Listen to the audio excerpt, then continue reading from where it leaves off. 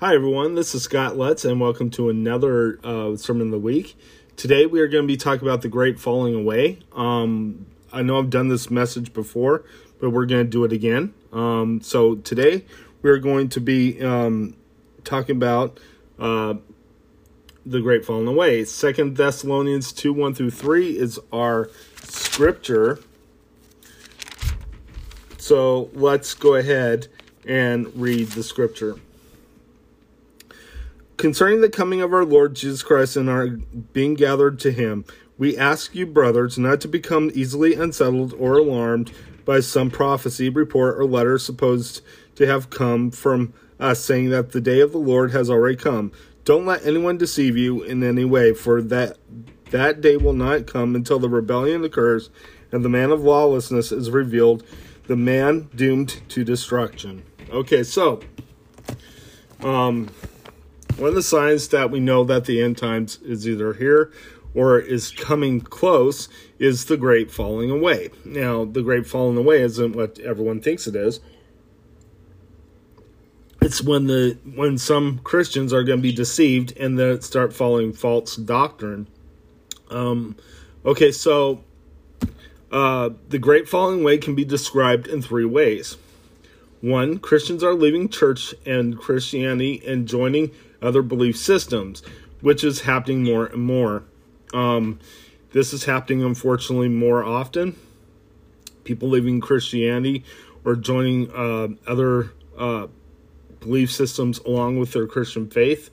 These things we need to be aware of as part of the great falling away.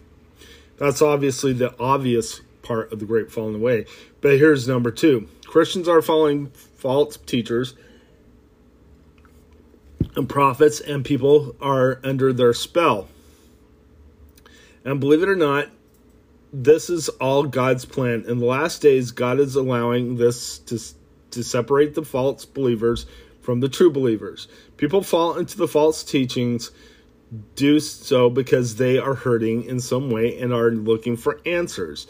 So instead of God being the forgiver of sin and the author of salvation, instead of preaching a God who promises eternal life with him as a reward, they fall for an unforgiving God whose salvation is based on works.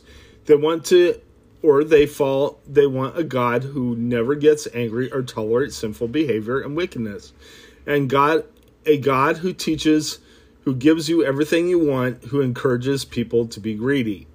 All these things are a satanic trap, because it encourages people to follow a false god that they created and not the God of heaven and earth. In other words, they're following a god of someone's imagination. Number three, and last sign that we know that we are in the great falling away is that the church is distracted. Churches are debating, they're chasing after social justice. They care more about what the world thinks about the church and playing politics, rather than just going out and spreading the gospel and freeing people of their sins. Instead of debating and playing politics, it needs to get back to the mission God appointed for the church. All these things are showing that the falling away is here. So we need to know our Bible by reading it, the whole scripture. We need to get back to the God we need and not the one we want. Let's go ahead and close in prayer.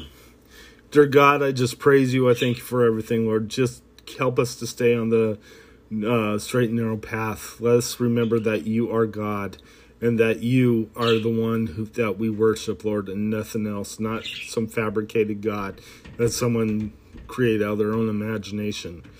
We pray that you forgive us of sins and help us to spread the true gospel, Lord God. In Jesus' name, amen. God bless you. Have a good day.